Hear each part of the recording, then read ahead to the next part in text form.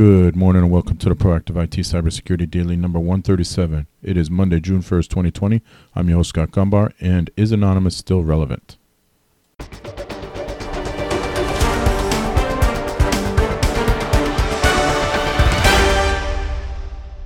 This podcast is brought to you by Nuage Tech, a client-focused and security-minded IT consultant based in Central Connecticut. You can visit us at nuagetech.com. That's NWAJ tech.com. All right, we begin another week of exciting pandemic activity. I'm sure we're all paying attention to the world events, to the U.S. events, really.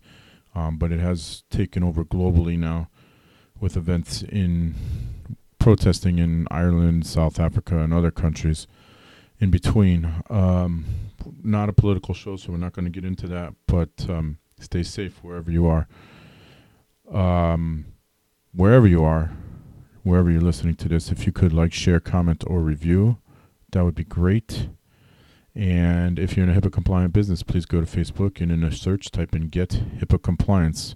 Join that group because we'll share all kinds of HIPAA information with you there.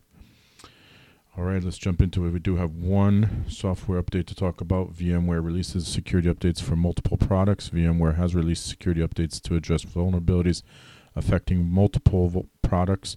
An attacker could exploit one of these vulnerabilities to take control of an affected system. This is on the VMSA-2020-0011 page, which is on the VMware Security Advisories page. So go check that out, see if you're impacted, if you're using VMware anywhere in your environment. Threat Post reports the NSA warns of sandworm backdoor attacks on mail servers. The Russian spy group, aka Black Energy, is actively compromising Exum mail servers via a critical security vulnerability. The Russia-linked APT group Sandworm has been spotted exploiting a vulnerability in the Internet's top email server software, according to the NSA. The bug exists in the Exum Mail Transfer Agent, MTA, software, an open source offering used on Linux and Unix-like systems. It essentially receives, routes, and delivers email messages from local users and remote hosts. Exum is the default MTA included on some Linux distros like Debian and Red Hat, and Exum-based mail servers in general run almost 57% of the Internet's mail servers according to a survey last year. The bug, tracked as CVE 2019-10149, would allow an unauthenticated remote attacker to execute commands with root privileges on an Exum mail server, allowing the attacker to install programs, modify data, and create new accounts. It's also wormable. A previous campaign spread crypto miners automatically from system to system using a port sniffer. The bug was patched last June, so if you're using an Exum mail server, please make sure you are on the most recent version so that you don't have to worry about this. On government, it's govtech.com. New Mexico County government falls victim to ransomware. The ransomware attack against Rio Arriba County was first discovered earlier this week, which was last week. The incident encrypted network servers, electronic files, and databases. The extent of the damage is under investigation. So Rio Arriba County government was the victim of a ransomware attack with significant but still unknown number of its network servers, electronic files, and databases having been decrypted, according to a Wednesday news release. While the exact extent of the cyber attack has not yet been determined, what is known is that nearly every county server that has files or databases on it has been affected in some way, including the county's backup servers, the news release states. So not good news there, because if your backup servers have been impacted, you are not going to get your files back, unless, hopefully, I don't know. I never encourage paying the ransom, but if you pay the ransom, maybe you have a chance of getting your files back. On Bleeping Computer, it's been reported Amtrak resets user passwords after guest rewards data breach. The National Railroad Passenger Corporation, Amtrak, disclosed a data breach that led to the exposure of personal information of some guest rewards members. Amtrak, a high-speed intercity passenger rail provider and an independent U.S. government agency, operates a nationwide rail network in 46 states, the District of Columbia, and 3 Canadian provinces with 30 million customers during the last 9 years. It also has over 20,000 and it operates more than 300 trains every day to over 500 destinations with a revenue of $3.5 billion in the fiscal year of 2019.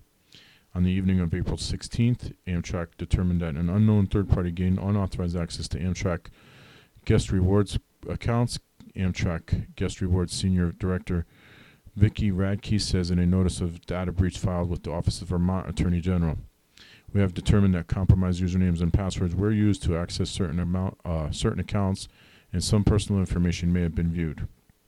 As the breach notification letter also explains, no financial data, credit card info, or social security numbers were compromised during the incident. The company's security team blocked the unauthorized third party from accessing the compromised Amtrak Guest Rewards accounts within a few hours after detecting suspicious activity. Amtrak didn't disclose the total number of accounts impacted by the breach or the type of personal information potentially exposed, but did reset the passwords on all the potentially affected Guest Rewards accounts. Bleeper Computer has reached out to Amtrak for more details, but had not heard back at the time of this publication." The Intercity Rail Passenger Service also hired third-party security experts to implement safeguards designed to protect its customers from future breach attempts and to confirm that the incident was contained.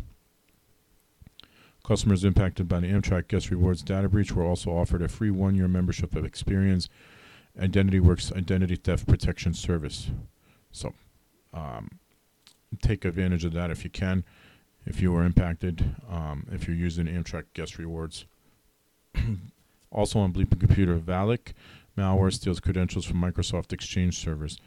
Classified initially as a malware loader, Valak has morphed into an information stealer that targets Microsoft Exchange servers to rob email, login credentials, and certificates from enterprises. Its original functionality remains, so it can still deliver other malware, banking trojans, Ursnif, and Iced ID, but it now has plugins to run reconnaissance and steal sensitive info from the target.